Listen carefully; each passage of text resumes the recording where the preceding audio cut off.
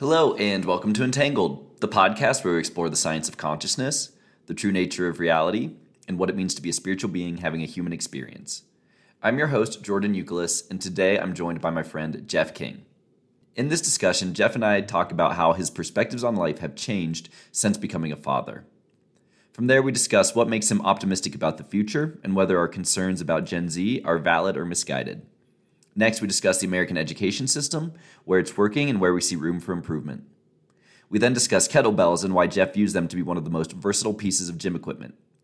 Next, we discuss the importance of breath and tips for getting into the gym when you've broken or never built that habit.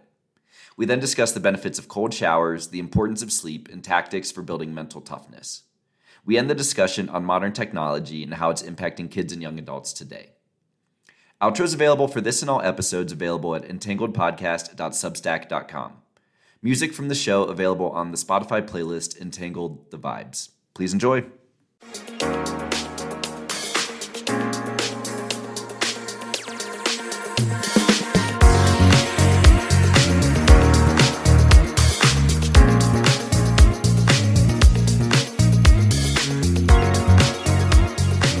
Jeff King, super glad to have you back on the show, my friend. Yeah, man, it's great to be back. I know this is round two for us, trying to get us back on for my third appearance. So I really appreciate it, and I also just really appreciate what you're doing.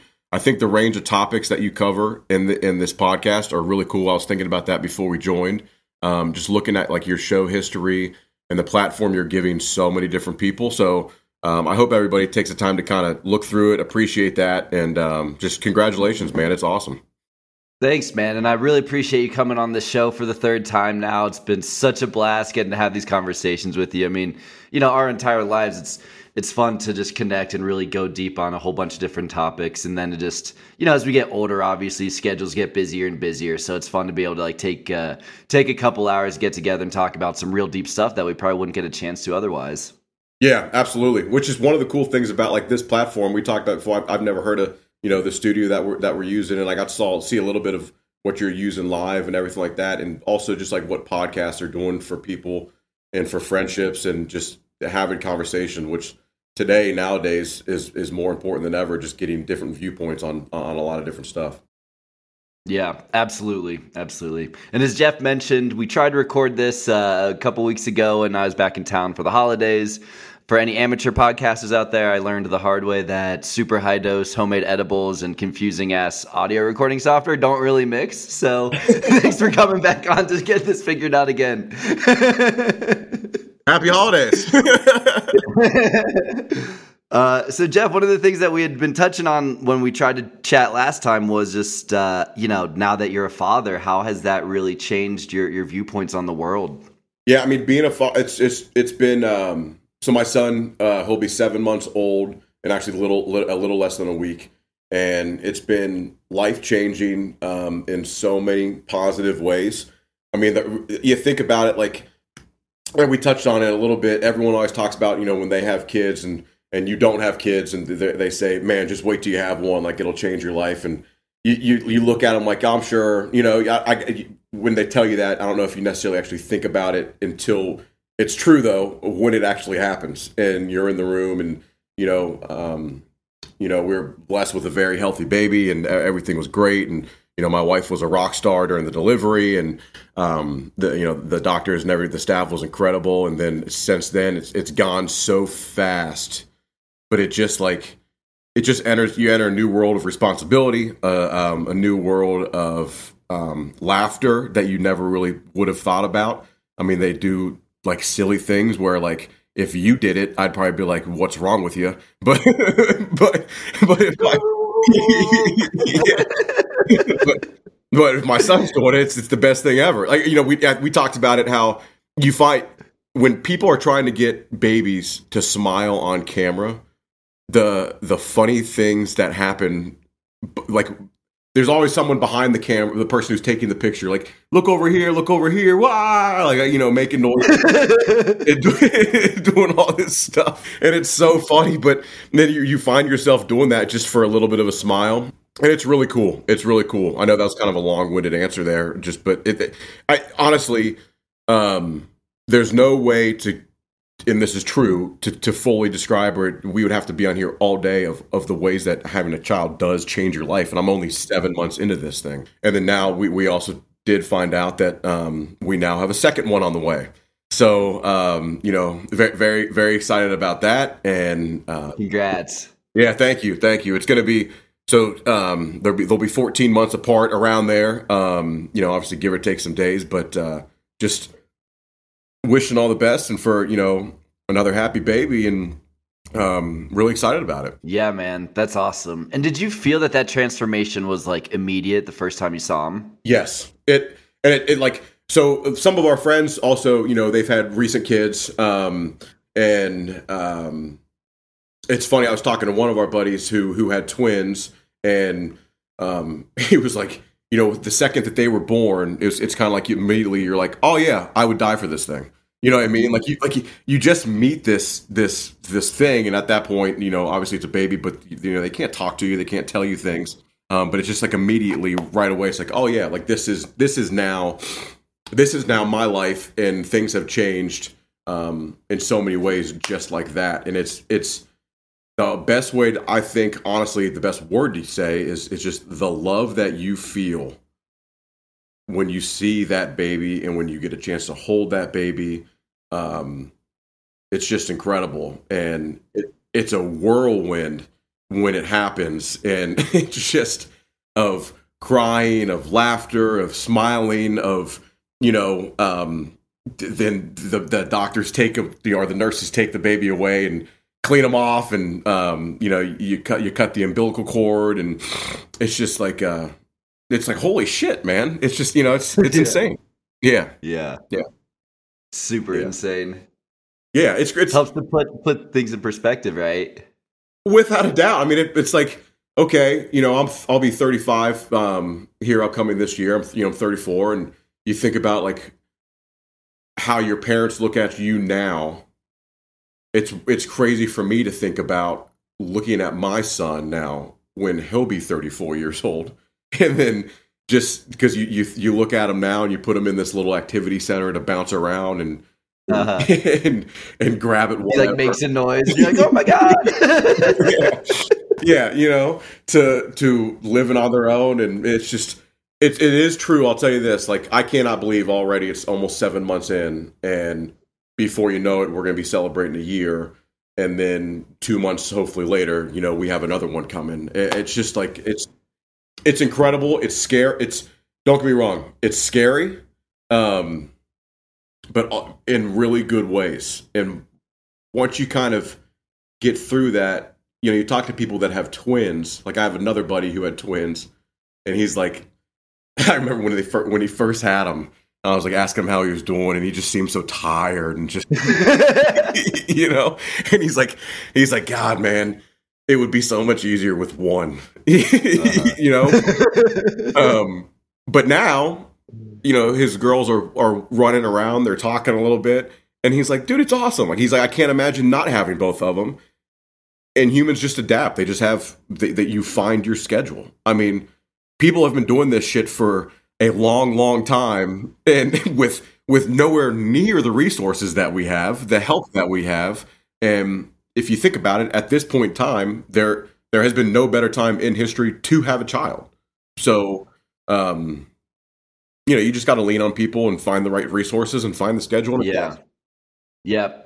Totally agree. And now I want to ask you about that, having no better time to have a child, because I agree in terms of like, maybe technological advancement, sure, but I think that there is somewhat of an air of pessimism, at least in our country. I think that maybe hasn't always been there, at least in recent generations, right? Where I think, you look at the baby boomer generations, and those guys knew their kids were going to have the best opportunities and a better life than they had, right? And I don't think that knowingness is as certain for us in the millennial generation as it was for them. So I'm curious. I mean, what are your thoughts on that? Are you still optimistic about the future of the planet? I am optimistic, but I agree. It's kind of like a pessimist, optimistic with a hint of pessimism. You know what I mean?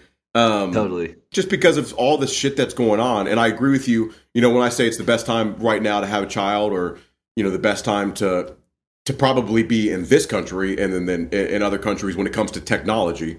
It's probably not necessarily all around the world, but where we stand, I think it is. And there's a lot of scary stuff going on where, you could take this in a ton of different ways, where there's a lot of division, but then there's also a lot of fear of war. There are wars going on. Sometimes the technological aspect of it is actually the scariest aspect of it when you look at like AI and stuff like that. But I saw this thing posted the other day, and I'm going to butcher it a little bit, but where if you think about maybe your great grandfather at this point, and let's say they were born in 1910, they probably wouldn't be alive now. It'll make them 102 years old, but 113 years old, right? So maybe, but okay, let's say they were born in 1910 or whatever, and so they're born. The First World War starts, then the Depression starts, the Second World War starts, the Korean War starts, the Vietnam War starts, the Cuban Missile Crisis happens, and they, humans adapt and work through it all, even though you look at a lot of things that are going on right now. If you go back to looking at the Depression, well, now we're worried about another recession, and who knows what could happen with that, and global economy. We're now worried about war. They saw World War II, which is, millions upon millions of people, were killed. And then you just keep going. Humans are very good at adapting. Mm-hmm. So that's why I'm kind of optimist. I'm sorry, about we need to adapt in a lot of ways. Hopefully it happens sooner than later. But it also takes a lot of time. Yeah. Yeah. Yeah. I think that's a great point you bring up. And there's that line that you quote that I really love. I think you mentioned it on our first podcast, but about hard times make soft men, or hard men, or what you know what I'm talking about? Yeah. So tough times make hard men, hard men make easy times make soft men make hard times. Yep. Totally. And right now, and I that's not they might use the word people or however they use it, but right now, unfortunately, I think that we're kind of in that part where easy times have created soft men, and soft men are creating hard times. I think that's if you look at it, that's kind of where the cycle where we're at, and in no way am I saying that I'm a hard guy, but I think that you have to look at it where if you do realize that that's kind of the cycle that we're in, or you think that we're in the cycle, that's the cycle we're in. I think we have responsibilities to help correct that, and then also hopefully instill in our children and the younger generations the correct pathways to do that. Now, I'm very, very early in those steps, right? So, I'm just trying to figure it out as a parent. Yeah. But I mean, I'm going to do my best. Totally. Yeah. And I'm curious to get your perspectives, working in the education system, because from my outside perspectives, it seems to me that, legislation like No Child Left Behind and then Common Core has really damaged our education system and really kind of, I don't know, made it cookie cutter for everybody and made it all tailored towards standardized testing so that people aren't really learning to think independently, to think outside the box and that kind of stuff. So, and maybe this is again just me getting older and being like, oh, the good old days we learned, you know what I mean? Like maybe that's just a human thing to always be pessimistic, but I'd be curious to get your thoughts on what's going on in education. I mean, I think a lot of times, I'm kind of pessimistic about it somewhat also because I see just kind of what's going on, but then also the technological advances have enhanced education, but then also made it tougher. I mean, I was with a kid one day, and he was having to sign something, and he wrote his signature down. He printed out his name, and I was like, "What? No, sign it." You know what I mean? They don't teach cursive anymore. Yeah. You know what I mean? And that's a really small thing, but then also like how many kids don't know how to address an envelope? Like there's a lot of that going on because of the technological advances. You've probably seen going around like these websites that you can literally just write in a topic that you're supposed to write an essay for, and in 15 seconds it blurts out a 500-word essay for you. That's crazy. Yeah, it's insane. I look at it as the education system right now. I think there's a lot of positives, and there are a lot of incredible people, a lot of whom I work with, which I'm very lucky to work with a lot of amazing people in the system, and a lot of amazing students. But I worry that when a lot of these students get out, they won't have the same skills that many people of our generation had, or the generations before us. As simple as phone calls. Now you never call anybody. It's all text messages, right? Mm-hmm. And like conversations. I remember back when I was dating, and like you started. I remember when online dating was like frowned upon, and then it became the only type of dating. Where like if you approach someone in a bar or at a restaurant and said, "Hey, I'd love to buy you a drink or take you to dinner," sometimes you probably get a look where it's like, "Wait, did we match on Tinder? Or did we match on?" Yeah, you know what I mean? It's like, no, I see you right here. I'd like to talk to you right now, like in person. And nowadays, the kids just have all this stuff at their fingertip where they're able to talk about it. And don't get me wrong, I love the text message and all this that type of stuff. And sometimes when someone leaves me a voicemail, it's kind of like, why'd you leave me a voicemail? Just text me and say, or, hey, I actually, I see that you called me on my phone. Yeah. I kind of took that another direction. I also wanted to like think, what I wish they did teach in schools was nowadays, it's okay that if you don't go to college. Mm-hmm. It's also great if you go to a trade school. We need a lot of people in trades, but then we also need people to know how to change their own tires. Mm-hmm. We need people to know how to do their own taxes, finance wise, that type of stuff. And I was a product of that. When I started making money right out of college, where you kind of don't have the value of it right away, and you're making a lot of it and you're spending it, and I look back and say, man, if I would have learned at a younger age, and don't get me wrong, it's partly on me, but at a younger age, the more value of it, they don't teach that stuff much in high school, Yeah. And I think it's a really great point you bring up about college, right? And, no one obviously no one goes into college expecting not to graduate, but you look at how many people go and don't graduate, but have incurred just tens of thousands of dollars of student loans. And that, that sticks with you the rest of your life. And it's such a crazy system that we force these young kids at the age of 18 to say, hey, you have to go to college or you're not going to be successful, and likely have to take out all these loans doing something you're not really sure you're passionate about. You just, thought maybe this would get you a good job or someone recommended it, right? Like it's just a wild system.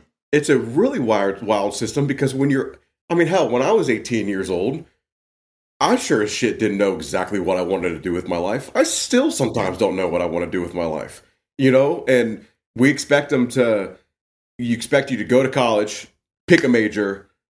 That's going to be your career. Mm-hmm. That's so wrong. And then the thing you said about the debt piece, I know, I listened to when you had Zach on and he talked about his brother Ryan. They still have to pay his brother Ryan's student debt. It's insane. It's so wrong.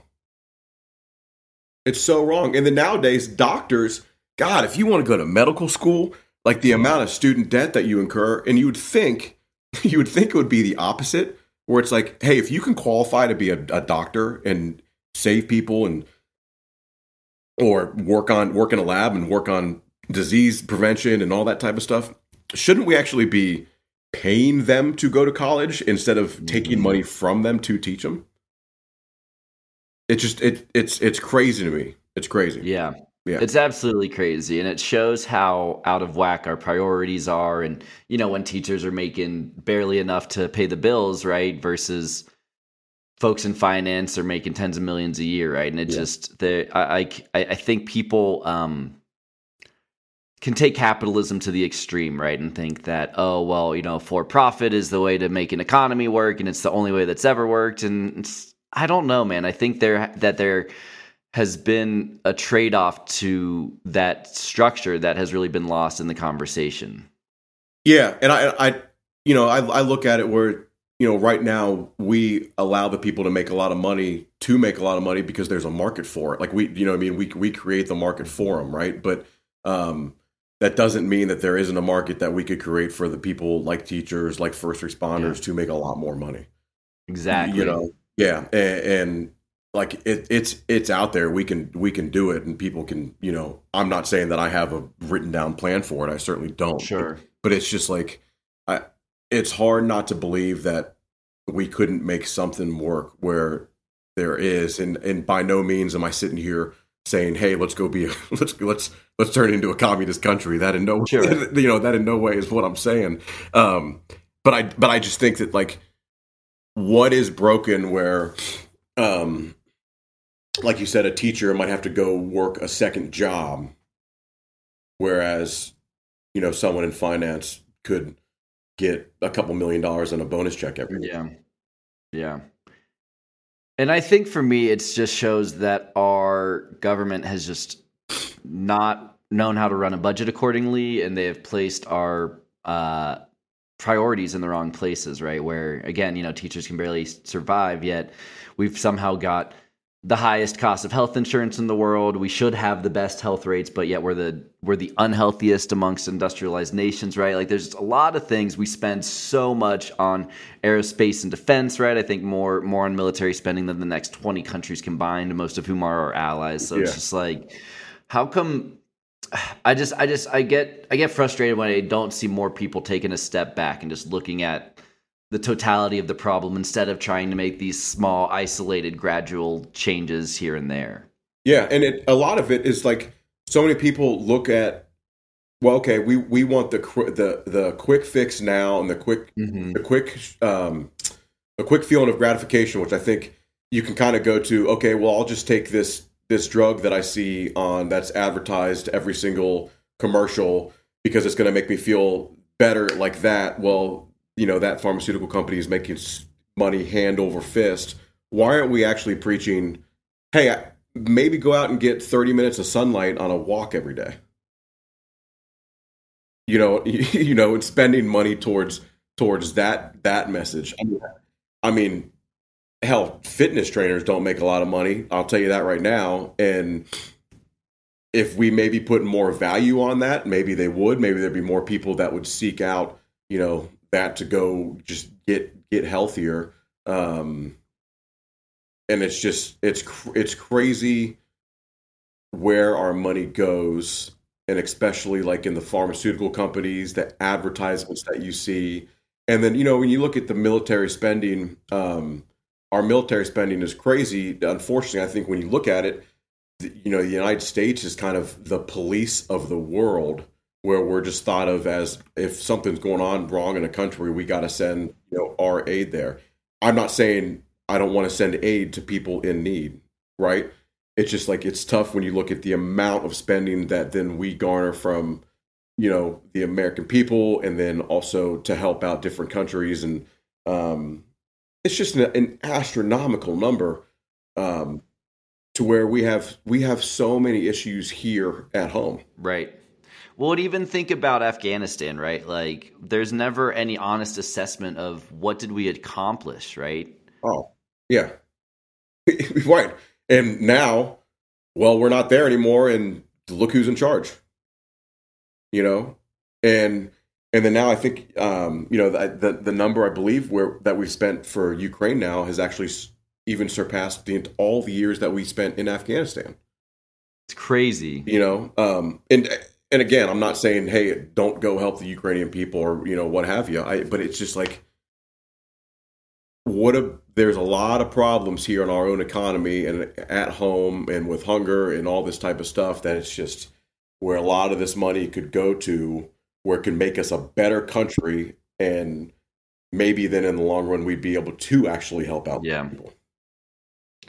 Exactly. And I think what's tough is that for people, the average taxpayer, right, when the numbers get so big that you kind of lose perspective of it, right? And, here's another 100 billion because the Pentagon says we need it. And here's another 100 billion. It's like, okay. Meanwhile, 10 million of that to the education system could make a world of difference. Oh, yeah, absolutely. With so many different programs or just getting the right people in there. Or also, you look at the funding of law enforcement. When all the stuff about defund the police came out and all this type of stuff. Yeah. If you no. Put the right funds to the police so we can give the right people the right type of training. Totally. Because we have people that are unequipped to handle these awful situations that they're put in every single day. Yeah. And we hear about the bad ones because those are the ones that you hear about, but there are thousands upon thousands of interactions every single day with police officers and with first responders that you don't hear about because guess what? Because they went well. Right. But then there's all these different, problems of them put into really, really tough situations where maybe if they had the right training, I look at it and this is, there's a lot more to this than what I would say. But, you look at how many veterans are out there that have done so many great things for our country and for other countries. And then they come home and they can't find work and all this type of stuff. Exactly. Well, they've been through hell and back and in horrible situations. And maybe there are programs like this in place. I don't know. But, what about like trying to find them, to source them, to help out with training and to where we can fund them to give them jobs and a feeling of purpose and all that type of stuff again? Because I know that's where a lot of them, I hear struggle where, they don't have a purpose anymore. And, when they get out because of all the horrors of war. Yeah. Yeah.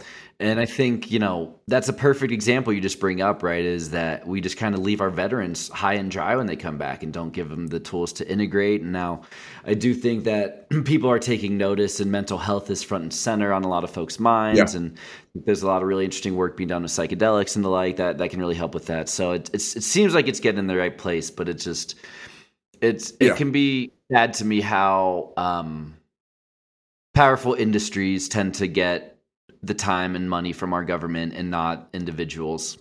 Yeah, right. And I think when the right people and they're starting, like you said, you're starting to get the right awareness of using things that we used to thought of as the worst things on earth, like, of the psychedelics but what they've done with veterans and PTSD and first responders that have PTSD and like the microdosing therapies have done just incredible things.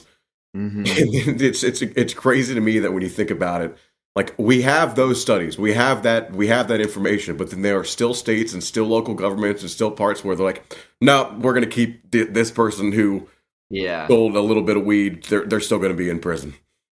It's crazy. And like, I read something about President Biden not too long ago, just about my frustrations with him, where like you look at during the debates for the presidential primary for the Dem party, Cory Booker challenged him on cannabis policy and how nonsense it is that it's still a Schedule 1. And Biden's going off with all these equivocations like, oh, we need to do more medical research and see the long-term effects, blah, blah, blah. And it's like, all right, first off, because it's a Schedule 1, you can't do medical research. Right. That's the whole issue. And then fast forward to him being president in a few months, and it's like, oh, we've got this vaccine, and look, whatever, not to get down that path, but just point is, this was a novel vaccine, a novel therapeutic type that we've never done before, and this was pushed right through the FDA. We got to get it going. So it's like, why is there will for that? Yet, meanwhile, we have 5% of the world's population and 25% of the world's prison population, mostly because of nonviolent drug offenses. It's nonsense, man. But then also look at the opioid crisis, which is still an extreme thing. I have a friend who I played football with in college that I truly think would probably still be alive today if instead of the extreme prescription of pain meds and then getting hooked on it after playing. What if it would have actually just been some some THC used to help ease the pain and that type of stuff. And it's just crazy that I do, the true uses of what we're not putting to use the true therapeutic value of this drug that grows, it grows in the ground. And it's crazy to me. Yeah. And it's not even just that. Like, one of the things, and I'd love to get your perspective on this too, but like one of the things that drove me crazy during the pandemic was that all the focus was on stay inside, mask up, wait for the vaccine. No one was talking about, hey, maybe get healthy, work out, don't drink a bunch of booze, eat some vitamin D. Like, where is the common sense from our regulators? Well, like that's what I was trying to get at a little bit earlier when then you turn on the TV, and if I wanted to watch a show, I guarantee when a commercial came on, one of them was going to be from a pharmaceutical company about a drug, right? Where's the funding and the message and the money getting out to, like you said, go get outside. They lock down all these gyms and close these gyms and let people do that. Exercise, eat a little bit better. It doesn't take a lot. I have a little home gym here at home. I don't even belong to a gym, and literally I did a 25-minute workout. And for me, like a lot of times, that's all it really takes is 20 minutes to 30 minutes to feel really, really good, and then have some vitamin D milk, some whole milk after that or something like that, or, make sure you're getting a lot of good whole foods, which unfortunately, a lot of times the whole foods, it costs a lot more to go get that than it does to go get, a burger and fries where you turn on the TV and it's a 4 for $4 deal where I can get a cheeseburger, a thing of fries, a large Coke, not a Diet Coke, a large Coke filled with sugar, and another sandwich for $4. Right. So I get that, I get the families that have to go do that because it's unfair that, they can't afford, the whole foods. But that's a whole thing where that needs to be reversed. And like, don't tell me that can't happen. I get and then there's this push for, getting away from animal-based foods and all this. And don't get me wrong, factory farming is disgusting. It's disgusting. I don't see an end to it in the near future, but there are people out there who are doing it the right way, raising animals the right way, butchering them the right way, and sourcing it out. Now that process now takes is more expensive because we make it more expensive because as many people don't know about it and they don't use it because they want to go use the processed food and the cheap, the cheap food that they can get. But have you ever looked at the ingredients of if you like pick up like that Impossible meat, like the fake meat. If you ever go to the next time you go to the store, look at the ingredients in there, and tell me if you can pronounce one of them. Because you're looking at all this processed stuff to make something taste like. Whereas if I just pick up a thing, it's just 100% beef, or chicken or turkey meat. I saw one thing where it was literally comparing it to cat food or dog food, and you couldn't tell the difference. And there's no message of how about let's go get healthier. You know what you don't see? You don't see a lot of old, fat people.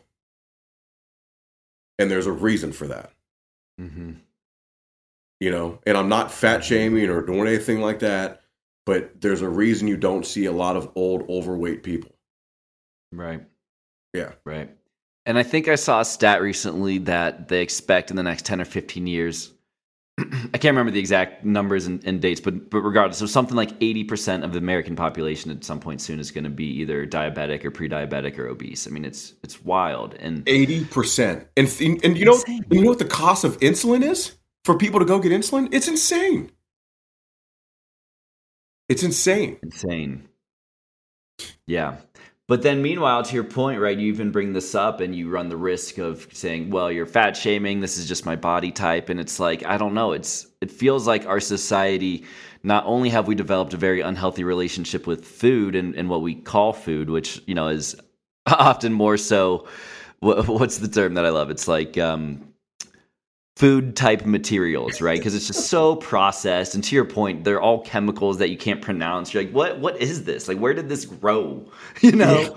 Yeah. But anyway, meanwhile, like, we have this unhealthy relationship with food, but we've also created a society where, like, and again, like, I don't want to ever body shame someone, but it's also like, why isn't the message, hey, you can get healthy. You have the power yourself to take control of your life, to feel healthy, to look great, to not be in pain all the time. Yet that's not the message that we seem to deliver. Yeah, and it's like, if you're comfortable in your skin, that's fantastic. We want you to be in like be happy, but just for like the longevity game, there are ways where you can just get healthier and at the end of the day feel better. And like a big one was, you remember when Adele lost all the weight? And she got like, people were mad at her for it. Like, wait a minute. This is the same person who decided that they want to go get healthy. Yeah. Like, why does she have to stay where she was if she didn't feel good? You know, and now she probably feels better than ever. You know, and I think that there is a part of it, you know, I'm sure you've seen also the meme that goes around where, you know, it's an overweight person. It looks like on a stair stepper or something like that.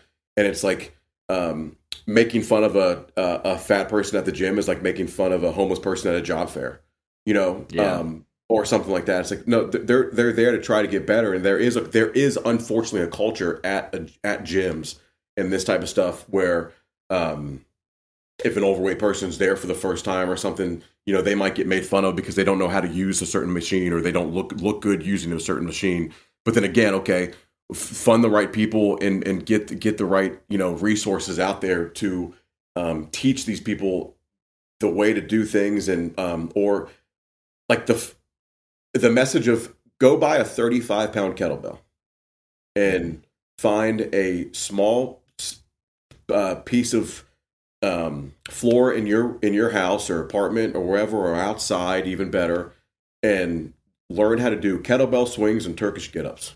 Totally. And you learn how to do like things like that, just nice and simple. I guarantee you're going to feel better in 1 month, and then go eat some whole foods instead of going and eating all the processed things. Or a big thing like that I'm working on actually is portion control, because I've always been someone that's loved to just kind of eat a lot. You know, when I sit down, I go out, you know, like I look at a menu and it's like I look at one single menu item, but then I'm like, yeah, but you know, I'd love to have a couple different appetizers and stuff. And thankfully, thankfully I've always been someone who works out a lot so I can burn some calories and stuff. But as you get older, your metabolism slows down, your testosterone level starts to lower, which is all, you know, part of burning fat and staying healthy and all that type of stuff.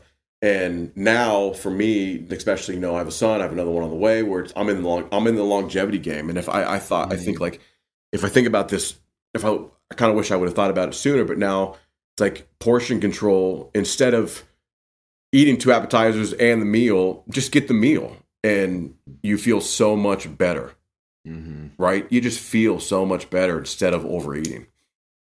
Yeah.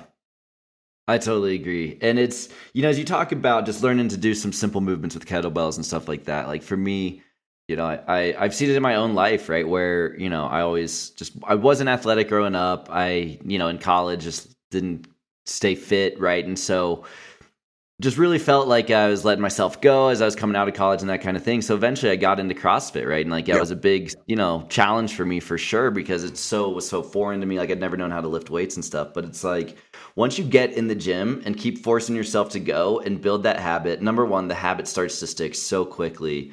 And number two, I just realized, frankly, I think that the whole idea of genetic determinism is fundamentally flawed, and yet it's been used as this way to indoctrinate people that you're beholden to your genes. You can't take advantage of, you can't take your life back. You can't take your health back in your hands. So all you can do is just say, well, that's what I was born with, sucks, you know? Right. And it's like, no, that's victimhood. Like, you can do so much. You just have to believe in yourself. You have to believe in yourself. And then like you bring up a good thing. Like the one thing for sure that the CrossFit community did very, very well was create a community of a place where people can go and you learn these different movements. And I remember when you started working out, and the first time I saw you, I was like, God sakes, Jordan, like dude, you're getting jacked, man, and you feel so much better. I'm someone who comes from, the world of, I was a football player, and you got to lift as heavy as and all this type of stuff as possible. And yeah, that's great. And I have no problem with that. And I'm glad I did it all. But now, like I said, like the longevity game and of just someone who has truly fallen in love with kettlebells and learn how to do kettlebell swings and Turkish get-ups. And those two movements will, I think, change your life. And there's a lot of different things that you can do with a kettlebell. I think if you look at it, there's arguments to be made that it's the most versatile piece of equipment that you can buy. And you can go buy a cast iron 35-pound kettlebell at Play It Again Sports or on Facebook Marketplace or whatever, and there's your home gym. And there's so many different things that you can do. And thankfully, this is one thing where technology has helped us is follow kettlebell accounts on Instagram, and you can get a new workout literally every single day. But just going back to the fundamental things, don't overcomplicate it. And too many people overcomplicate fitness, and think that they have to do all these different things. Like hell, like if you started a challenge where one day you were just going to do kettlebell swings, one day you were just going to do Turkish get-ups, and you just flip-flopped those for a month straight, and then you took 2 days off or a day off, it would change your life. It would change your life. And 2 movements, a half hour a day. For me, like my fitness journey now has turned into that, but then also running, because I suck at running. I suck at long distance running, and I love that I suck at it, but I'm really, really trying to get better at it. One of my goals for this year is to run a half marathon, and up to this point in time in my life, the longest I've ever ran is a 10K, 6.2 miles.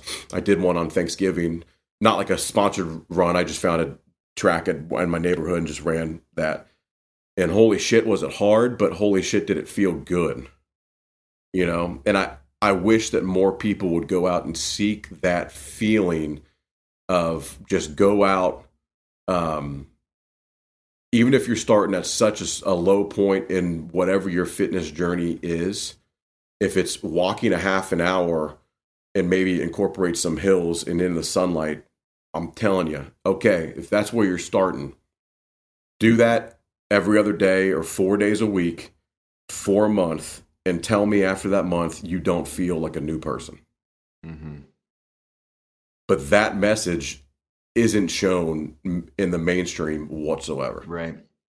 Because there's no money in it. Exactly. Exactly. And that's a shame. Yeah. It's a shame. Yeah. Yeah. Mm-hmm. Mm-hmm. But it's so important. It's so important. Yeah. Yeah.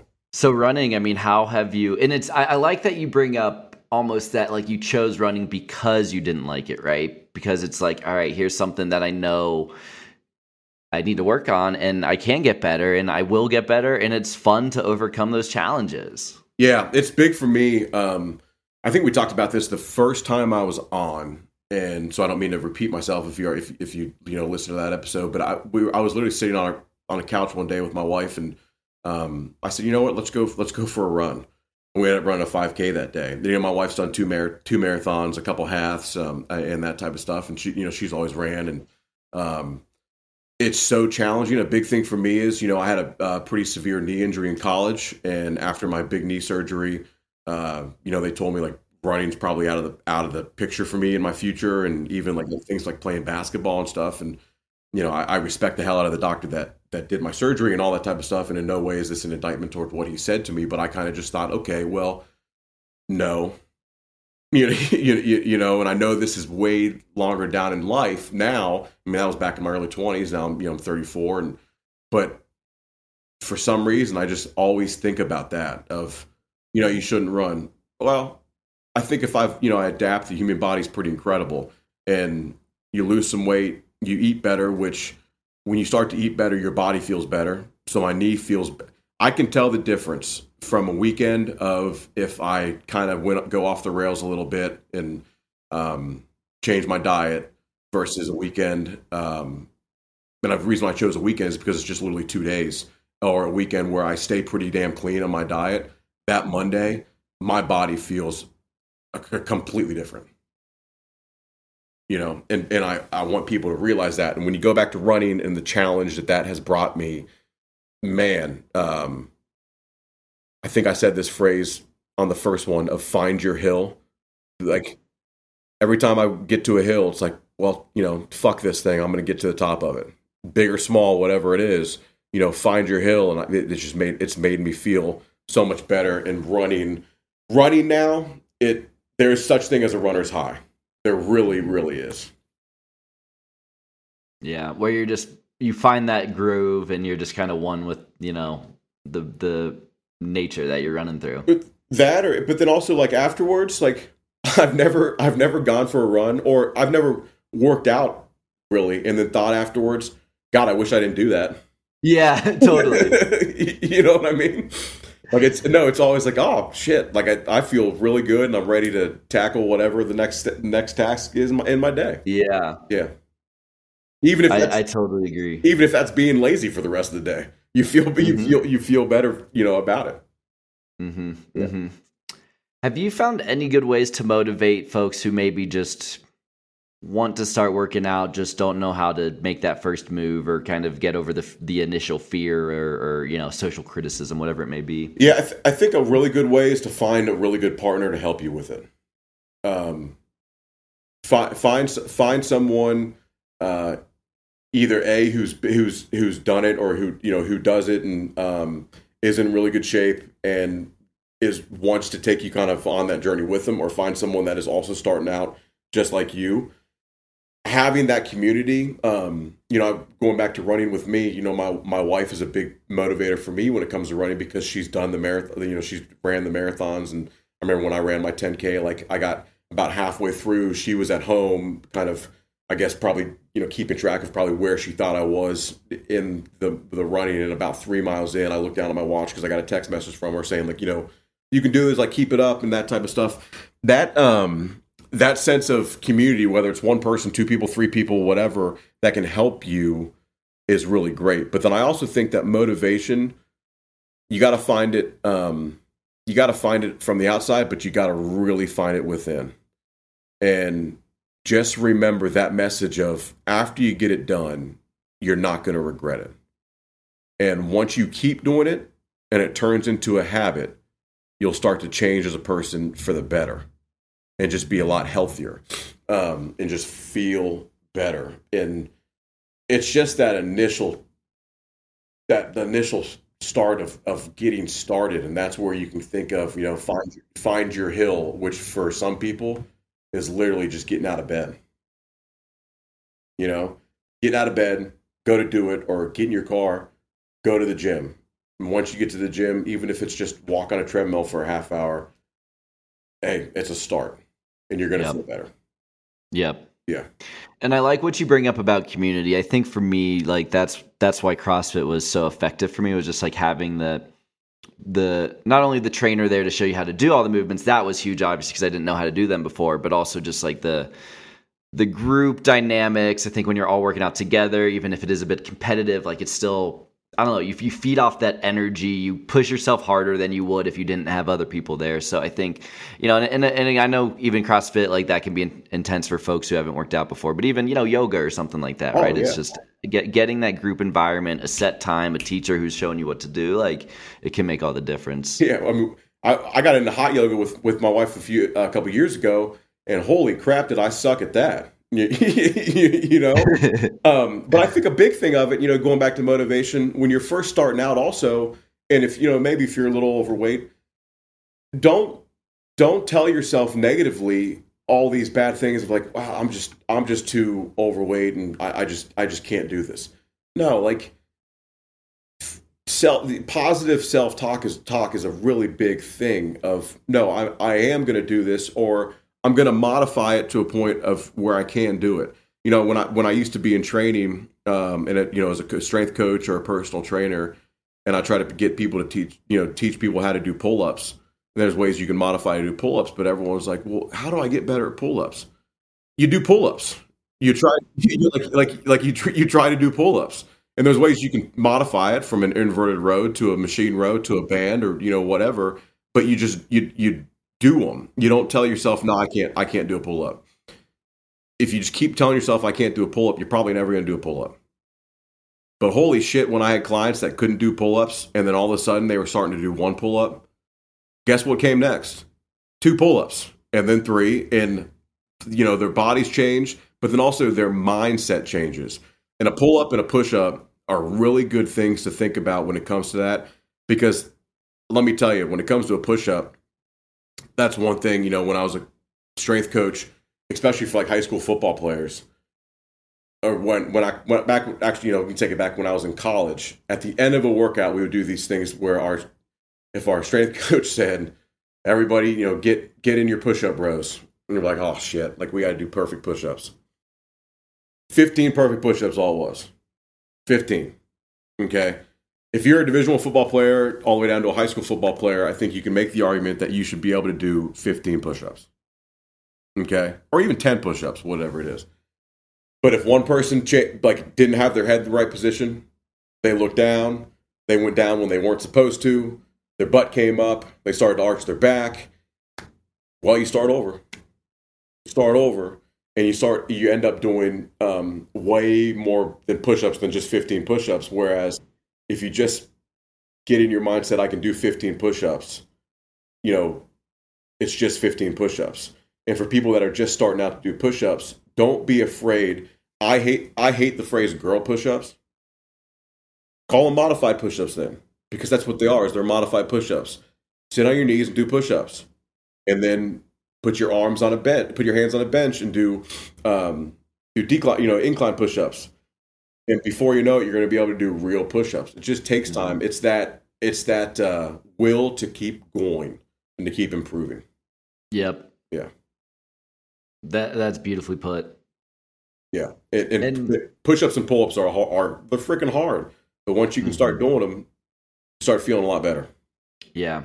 And like kettlebells, they're so versatile. Push-ups, I guess you need a bar, but even still, like or not push-ups, pull-ups, yeah. But regardless, you can do them pretty much anywhere, and they're just such a good workout. Oh, hell, start doing Turkish get-ups, and like I started doing Turkish get-ups with a 20-pound kettlebell.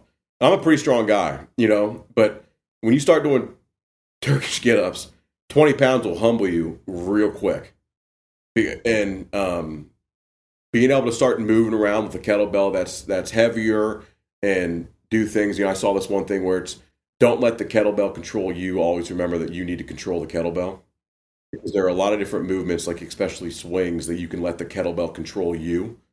You got to just learn to control the kettlebell.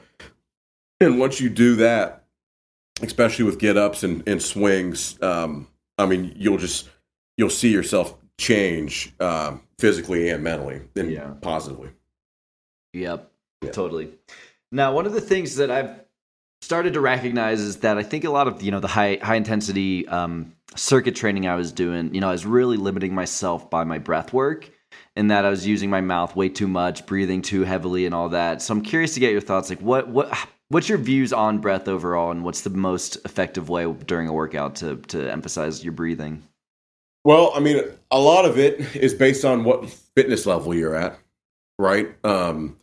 What's called your VO2 max, which is essentially how much oxygen you can take in per breath. And the people who are in better shape can take in more oxygen per breath, right? And they can, so that way they can take less breaths when they're working out. But you hear the old inhale on the way down, exhale on the way up, or if you're looking at a squat or a bench press, inhale and then exhale when you're pushing it up. But there's also a thing called the Valsalva maneuver, where you actually engage and hold your breath in if you're lifting really heavy, just to stabilize your core, like it's used on squats. So it depends on what exercise you're doing. But breath work, a lot of it can be improved and get better not during exercise. Maybe during meditation. It's crazy. Sit down and just do 20 really big inhales, nice and slowly. and tell me you don't feel better after doing those 20. Like, you'll feel different, and get your body used to really taking in a lot of good oxygen. And then that'll start translating towards exercise where you can intake a ton of oxygen and you just are able to do more output than during work, during your exercise, during a run, what have you. Don't try to push it to where you're to the point. There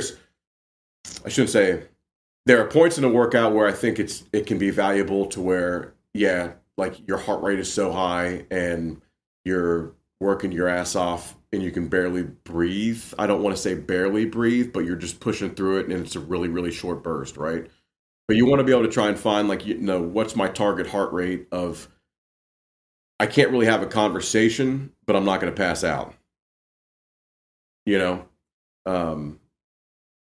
Breath work, a good way to practice breath work, hop in the shower when it's really cold, take a really cold shower for 1 minute to 3 minutes and do those really deep breaths. Like, I used to hop in a really cold shower and do 20 to 25 really deep breaths. One, you start to forget about how cold the water is.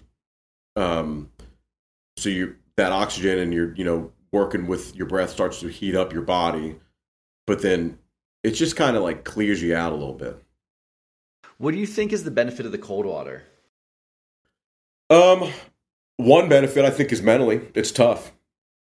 When you turn on that cold water and you stick your hand on it and you're like, oh shit, I'm not stepping in that, but then getting in and doing it and realizing it's not going to hurt you,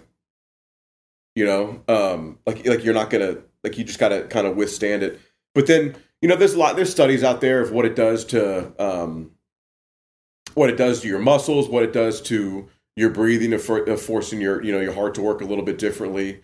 But then there's also studies of making sure that you do it at the right time. Like, there's studies out there right now of saying if you do it right after a workout, it actually can impair hypertrophy, which is muscle growth.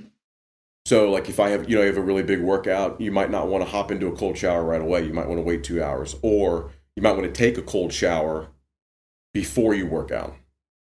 That makes sense. Yeah. Because we do know that, cold water can make things smaller. Yeah, no kidding. It can, but then you think about it, like, so cold water, okay, it makes your, muscles shrink because of how cold it is, and your body gets real tense and all that, right? Where if I'm after I work out, you want your blood to be flowing to those muscles, and cold water can kind of hinder it.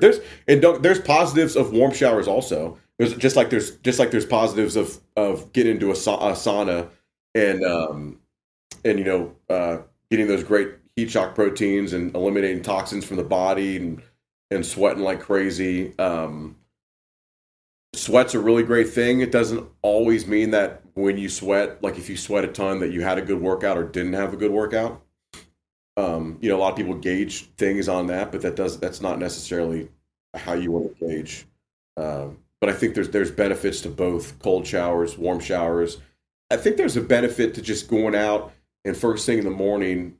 Yeah, it depends on where you live, but if it's cold outside, just getting outside for 10 minutes.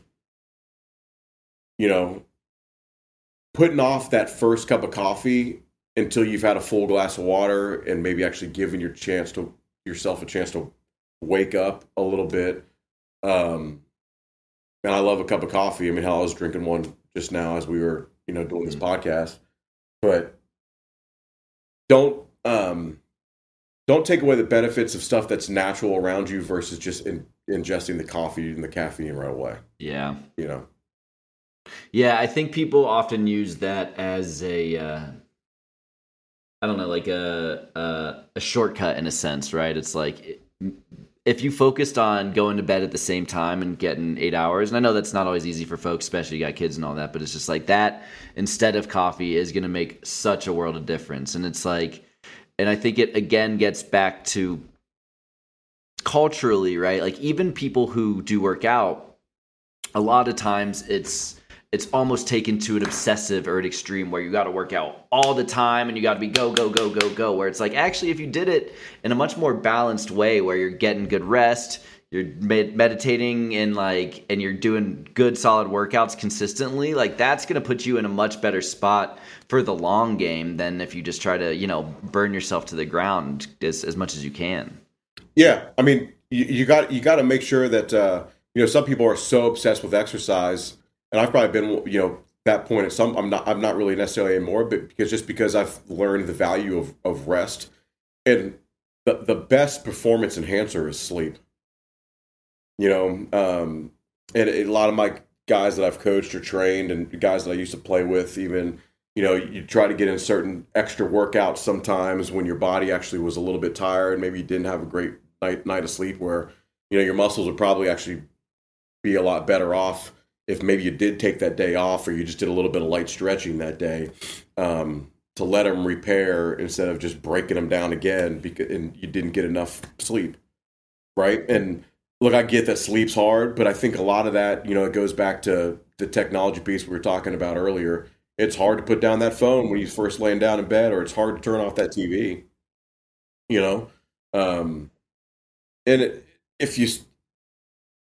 I'm certainly not the best at that. That's for damn sure. I mean, I remember last night I was laying in bed, I couldn't fall asleep, and sure enough, I'm sitting there looking at stupid shit on my phone, But then, there's a lot of times too when I sit there and I think about, wait a minute, I need to just put this down, and I'm starting to get better at it where you put it down, that you turn the TV off. I used to fall asleep with the TV on all the time. Now I have a hard time falling asleep with it on because I want to just be quiet. And even if I'm not quite falling asleep, it's almost a form of meditation where I'm sitting there laying down, my eyes are closed, and you just kind of think about, maybe what you're going to do the next day. A big thing for me that helps me get motivated, because I like to work out on my own mostly, is when I start to fall asleep. This is going to sound like such a meathead thing, but I fall asleep a lot of times thinking about the workout plan that I'm going to do the next day. Like today, the workout that I did this morning, I planned out last night to help me fall asleep. Yeah, that's really cool. Yeah. And it's interesting what you're saying about you feel like you're in a meditative state as you're going to sleep, because what's one of the things that the Vedic philosophy is taught too is that you're almost like when you're transitioning from that waking to the sleeping state, whenever you're at one of those juncture points, and same as you're coming out of it when you're waking up, is that the boundaries in between different states of consciousness are almost more flimsy in a sense. So it's also easier to get into like a transcendental consciousness state and meditate as you're drifting off to sleep as well. So that is really interesting to hear you say that. Yeah. And it does kind of like, it's calming for me. And I think if a lot of people just kind of thought, because a lot of times, right, what happens, you can't fall asleep. So you might fall asleep because you're on your phone, and then you don't get great sleep, and then you wake up and you're kind of frantic about what you have to do the next day, right? Like, oh shit, like, okay, I gotta get this done before I get to work, or whatever, this, that, and that. Where what I have found for me, and exercise is a big part of it, is if I fall asleep calmly thinking about how I'm going to tackle that workout, my day is just set up so much better, and I wake up a little bit calmer. And it's not, I don't wake up with that anxiousness of shit, I didn't prepare for, what I need to do. It's one less thing off your plate of, hey, I don't need to plan this out because I did. You know what I mean? Yeah, totally. And I want to ask you about the mental toughness aspect of working out. You mentioned that with regards to cold showers. And I think that's one of the biggest things I learned as, I got more into working out, was that the physical aspect of it, while that's obviously a huge element and very important, I think almost more than anything, the mental toughness is the most challenging piece of working out, and also what you can develop that's most beneficial for the rest of your life. How do you feel about all that? I think the mental aspect is harder than the physical aspect of it, especially when you're doing something that you've never done before. A big thing about the mental aspect of it is letting yourself be humbled. A lot of people don't make progress in the gym, and I'll use the bench press as the example just because it's America's favorite lift. I rarely bench press anymore, but I've seen this a lot where for some reason, you set up the bar, you put the 45s on, so it's 135, and then you feel like you got to go right to 225, and then you feel like you got to put 25s on, so you go to 275. What about all that weight in between? Let yourself be humbled with a warm up, and be mentally tough enough to use lower weight and warm up correctly. A lot of people aren't mentally tough enough to actually do a warm up before they work out because they want to get right to the big lift or, the big part of the workout. It doesn't take that long to warm up, and it's so important. And, I think a lot of it is making sure that you're not doing the wrong weight. A lot of times people, and I use that as an example because a lot of times you'll see people jump and weight up, and then all of a sudden their form goes to shit. You increase the risk of injury. Be mentally tough enough to understand your body, especially in a new exercise of the weight and the way that you should do it. And then also the mental aspect of pushing yourself to a point where you didn't think you would be able to push yourself before. And the last set of an exercise, a lot of times, like I'll have set and reps planned out, but then the last set, I'll be like, no, you know what? Fuck this. I'm gonna actually, instead of if we're supposed to do 5 reps, I'm gonna do 10 reps. You might not get to 10, but just pushing past that 5, even if you only got 6, even if you only got 7 of them, the mental aspect of knowing, okay, actually, I had a little bit left in the tank and I used it, is really good. That one more rep mentality is really good. David Goggins has a quote. We talked about him on our first podcast. He's a great way to get motivated also, that when your body tells you you're done, or when your mind tells you you're done, you're actually only 40% done. And look, 40% is probably an arbitrary number. Like it probably changes for everybody, right? But usually you can push yourself a little bit. And I used to always tell my athletes or my clients, I'm never going to make you do something, A, that I haven't done, or B, that you can't do. You might think that you can't, but the mental toughness to get past it and then do it, and then afterwards you just think like, holy shit, I just did that. And the mental toughness varies for a lot of people. I think some people are I don't know if you're born with it or if it's how you're raised or what you take in as you're younger or what. But there are ways I do think you can grow with mental toughness and train your mind to get tougher and tougher, as you go. And working out's a really good way to do that because you start to break your physical boundaries. And when you break your physical boundaries, your mind is able to adapt and start to then tell yourself, okay, we can push a little bit further, we can do a little bit more, and that all plays a part in it. But the mental aspect of it is really big, and that might be as simple as be mentally tough enough to wake up in the morning and not hit snooze. Trust me, by no means am I the first one to say that. That kind of phrase gets thrown around all the time that you see. But if you're mentally tough enough just to pop up and not hit snooze and then walk around the house a little bit, you're going to wake up. Totally. That's what I love about how Jocko's always posting his watch at 4:30 in the morning. Yeah, dude. I mean, that's another one. I think it is him actually who says give yourself, I don't know the exact seconds, but give yourself 18 seconds to get out of bed. And once you're up, you're going to be up and you're going to feel good and it just takes about 18 seconds. Yeah. And it might be 19 or whatever it says, but it's something like that. And it's true. It really is true, Mm-hmm.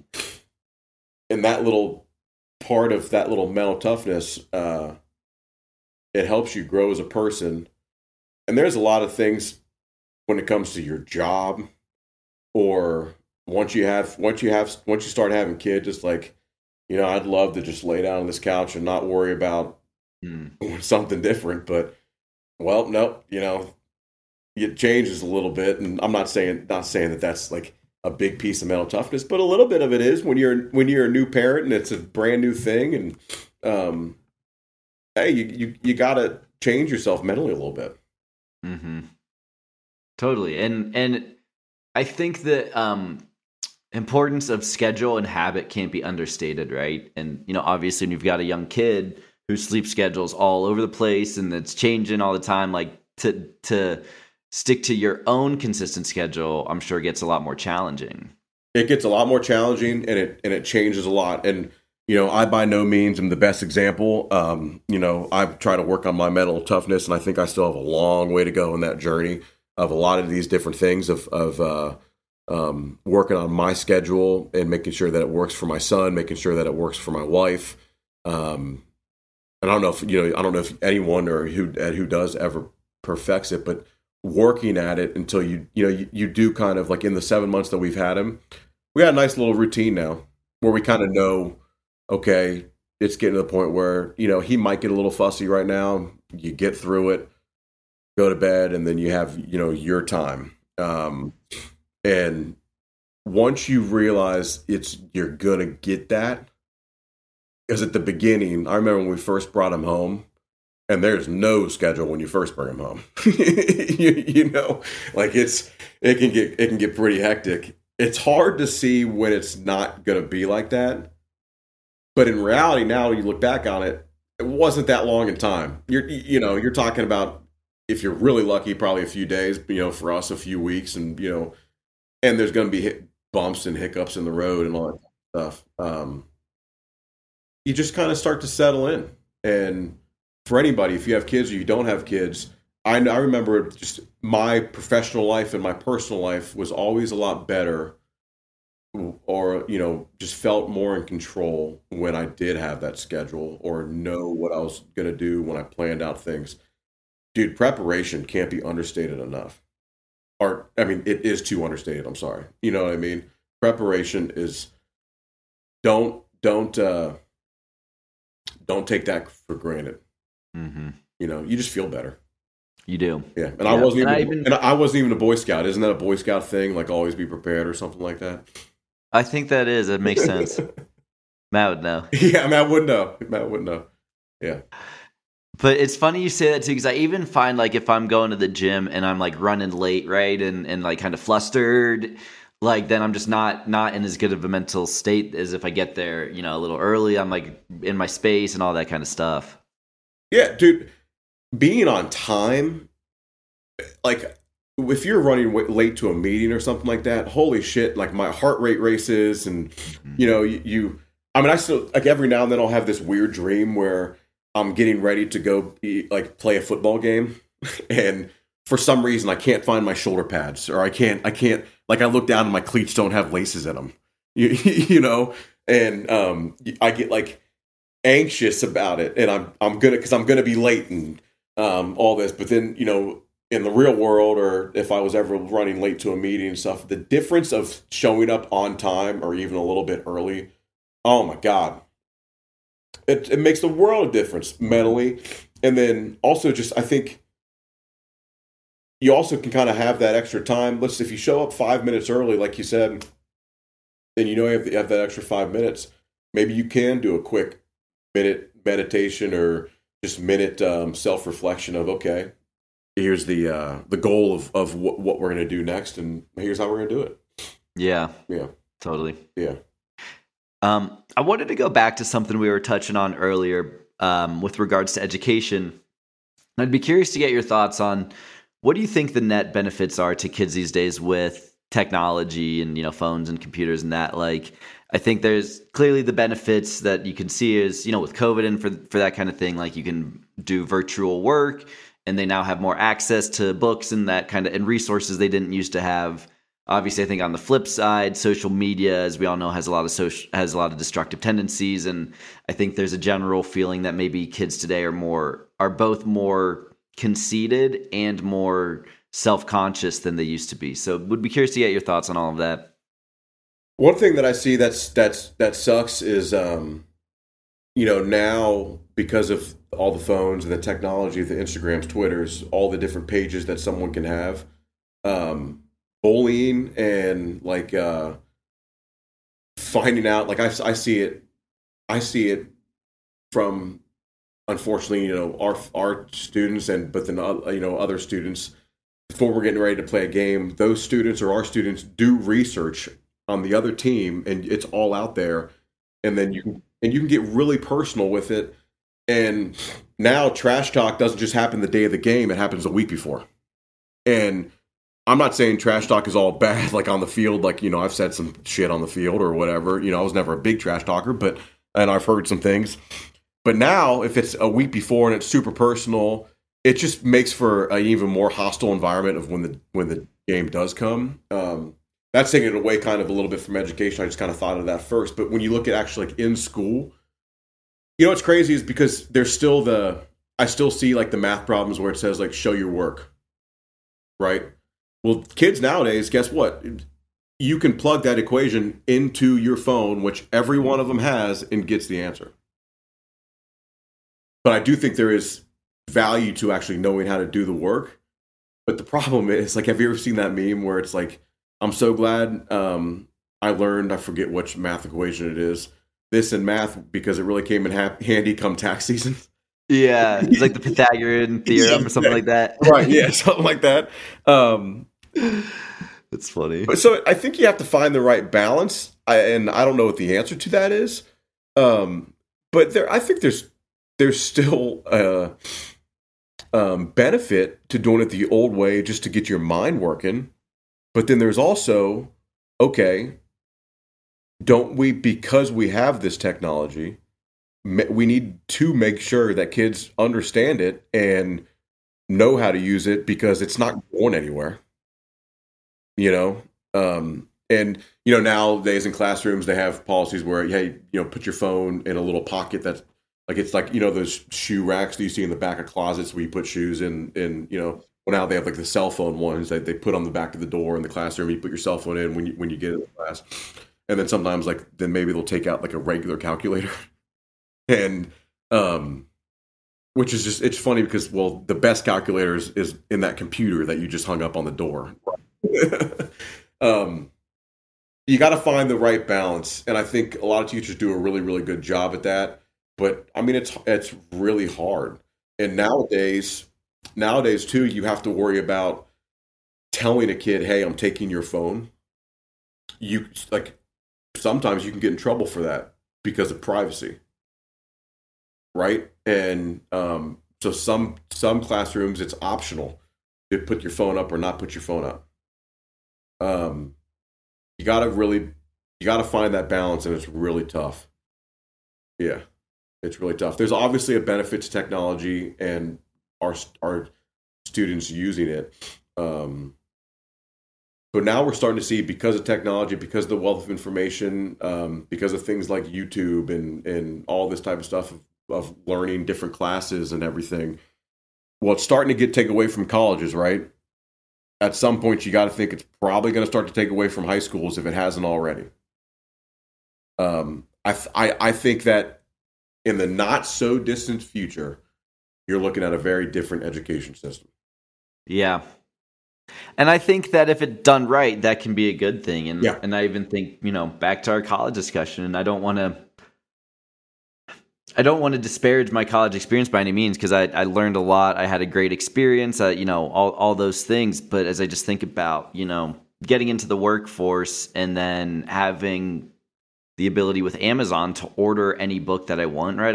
I've found that reading books that interest you can and are written by people super successful in their field is much more beneficial, frankly, than reading these super dense textbooks around super specific topic areas that aren't necessarily going to be applicable to whatever you're doing in the workforce.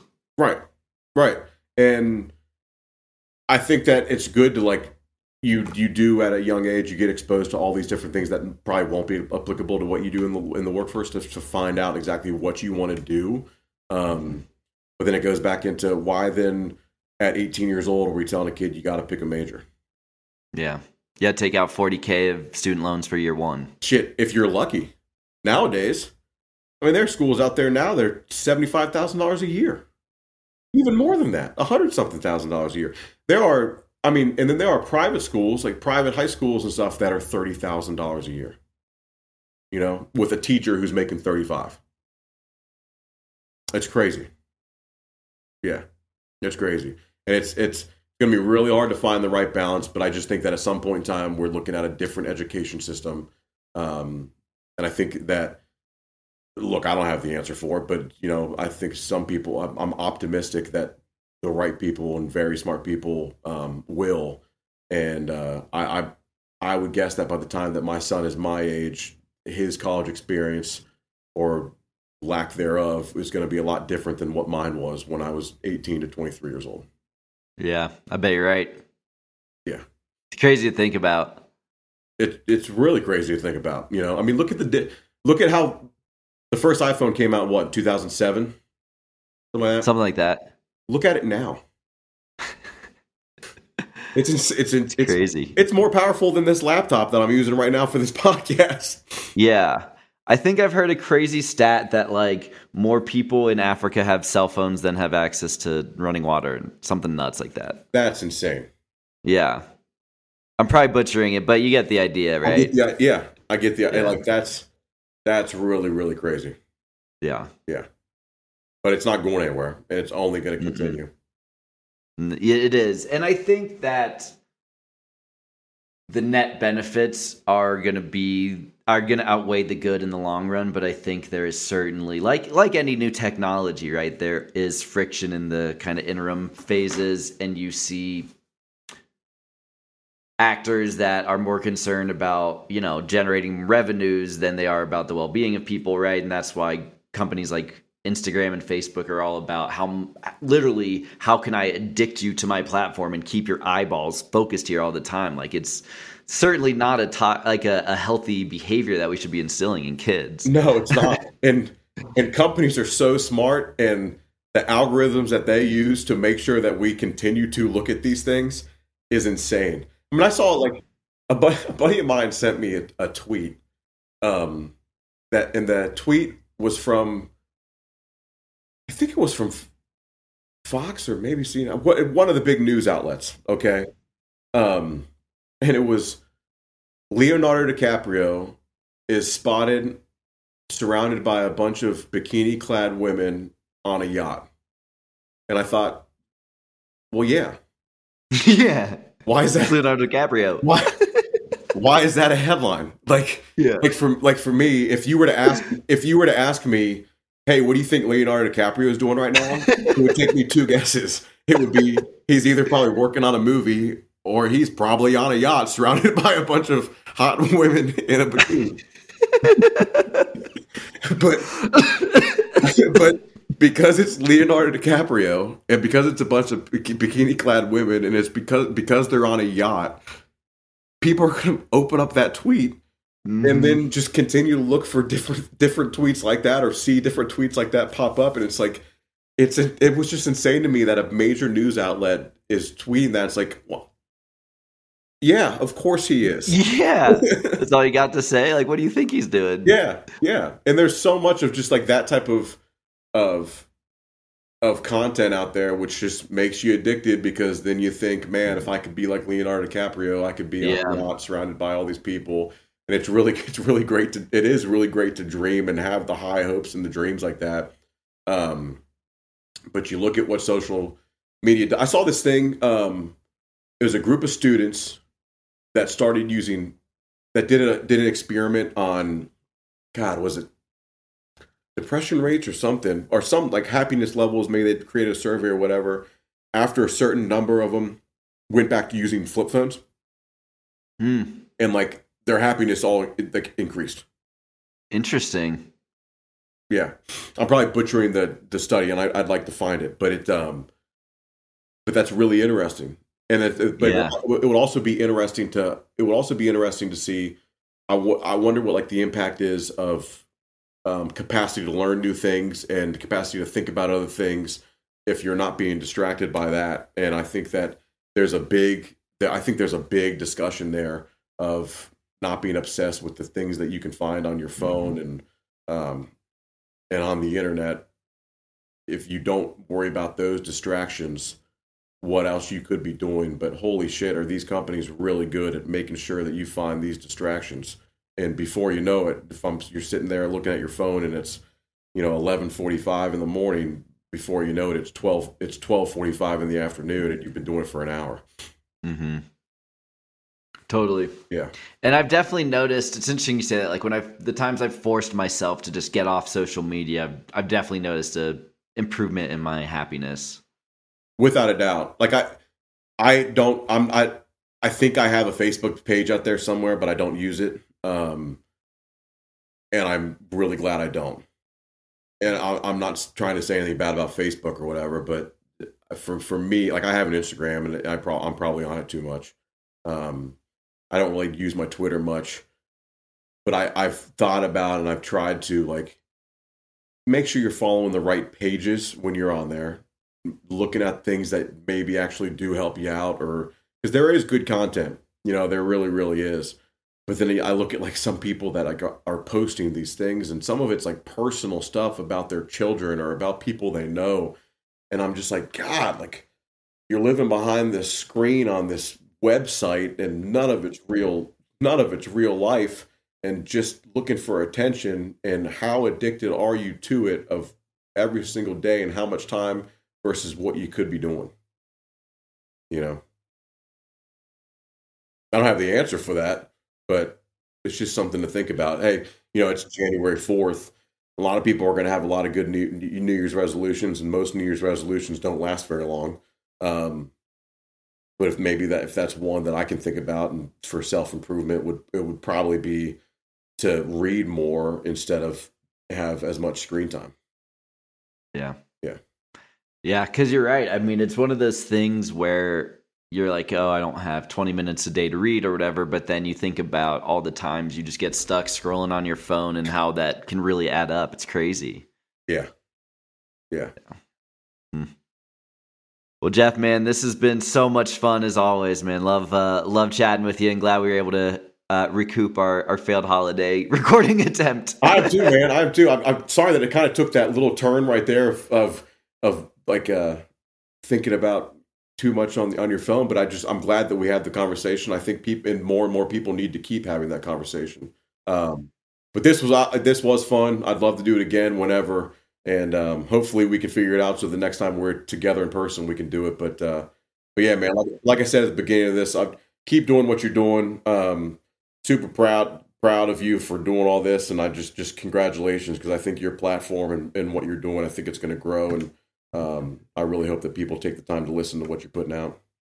Thanks, man. I really appreciate it. And, it's feeling like it's gotten great traction so far. And I've really had so much fun getting to have you on the show now 3 times, and really appreciate you sharing your insights. Everyone who's listened to your prior interviews has told me that just, your inspiration to people, to helping them figure out, what they can truly be, right? And going out and finding that hill. I know it's meant a lot to people, and I really appreciate you coming on and sharing your insights, man. I appreciate that, and I do also hope that people understand that me saying this stuff, it's still like I'm working on it also.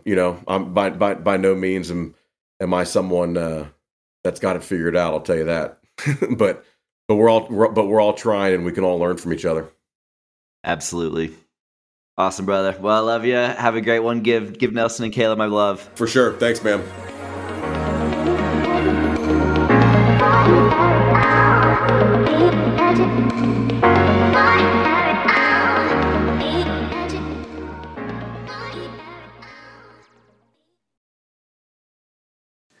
Thank you all for listening, and I hope you enjoyed the episode. I love talking to Jeff because he always inspires me to get back in shape when I've let myself go, as I have over the past year.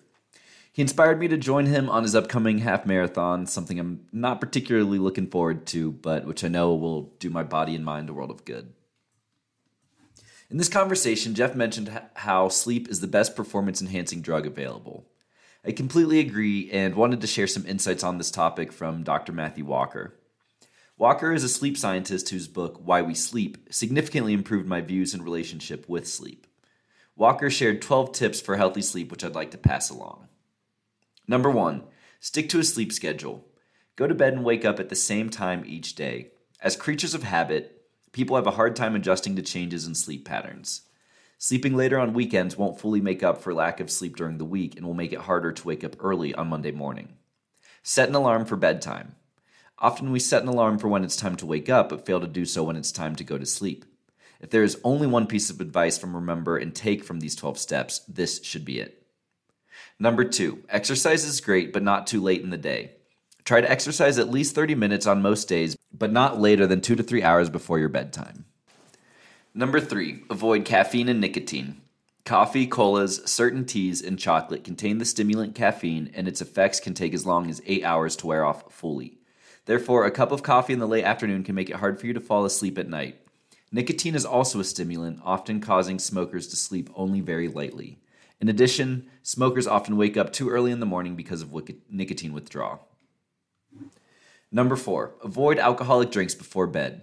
Having a nightcap or alcoholic beverage before you sleep may help you relax, but heavy use robs you of REM sleep, keeping you in the lighter stages of sleep. Heavy alcohol ingestion also may contribute to impairment in breathing at night. You often tend to wake up in the middle of the night when the effects of alcohol have worn off. Number 5, avoid large meals and beverages late at night. A light snack is okay, but a large meal can cause indigestion, which interferes with sleep. Drinking too many fluids at night can cause frequent awakenings to urinate. Number 6, if possible, avoid medications that delay or disrupt your sleep. Some commonly prescribed heart, blood pressure, or asthma medications, as well as some over-the-counter and herbal remedies for coughs, colds, or allergies, can disrupt sleep patterns. If you have trouble sleeping, talk to your healthcare provider or pharmacist to see whether any drugs you're taking might be contributing to your insomnia and ask whether they can be taken at other times in the day or early in the evening. Number 7, don't take naps after 3 p.m. Naps can help make up for lost sleep, but late afternoon naps can make it harder to fall asleep at night. Number 8, relax before bed. Don't overschedule your day so that no time is left for unwinding. A relaxing activity such as reading or listening to music should be part of your bedtime ritual. Number 9, take a hot bath before bed. The drop in body temperature after getting out of the bath may help you feel sleepy, and the bath can help you relax and slow down so you're more ready to sleep. Number 10, dark bedroom, cold bedroom, gadget-free bedroom. Get rid of anything in your bedroom that might distract you from sleep, such as noises, bright lights, an uncomfortable bed, or warm temperatures. You sleep better if the temperature in your room is kept on the cool side. A TV, cell phone, or computer in the bedroom can be a distraction and deprive you of needed sleep. Having a comfortable mattress and pillow can help promote a good night's sleep. Individuals who have insomnia often watch the clock. Turn the clocks face out of view so you don't have to worry about the time while trying to fall asleep. Number 11, have the right sun exposure. Daylight is key to regulating daily sleep patterns. Try to get outside in natural sunlight for at least 30 minutes each day. If possible, wake up with the sun or use very bright lights in the morning. Sleep experts recommend that if you have problems falling asleep, you should get an hour of exposure to morning sunlight and turn down the lights before bedtime. Number 12, don't lie in bed awake. If you find yourself still awake after staying in bed for more than 20 minutes, or if you are starting to feel anxious or worried, get up and do some relaxing activity until you feel sleepy. The anxiety of not being able to sleep can make it harder to fall asleep. Sweet dreams, my friends.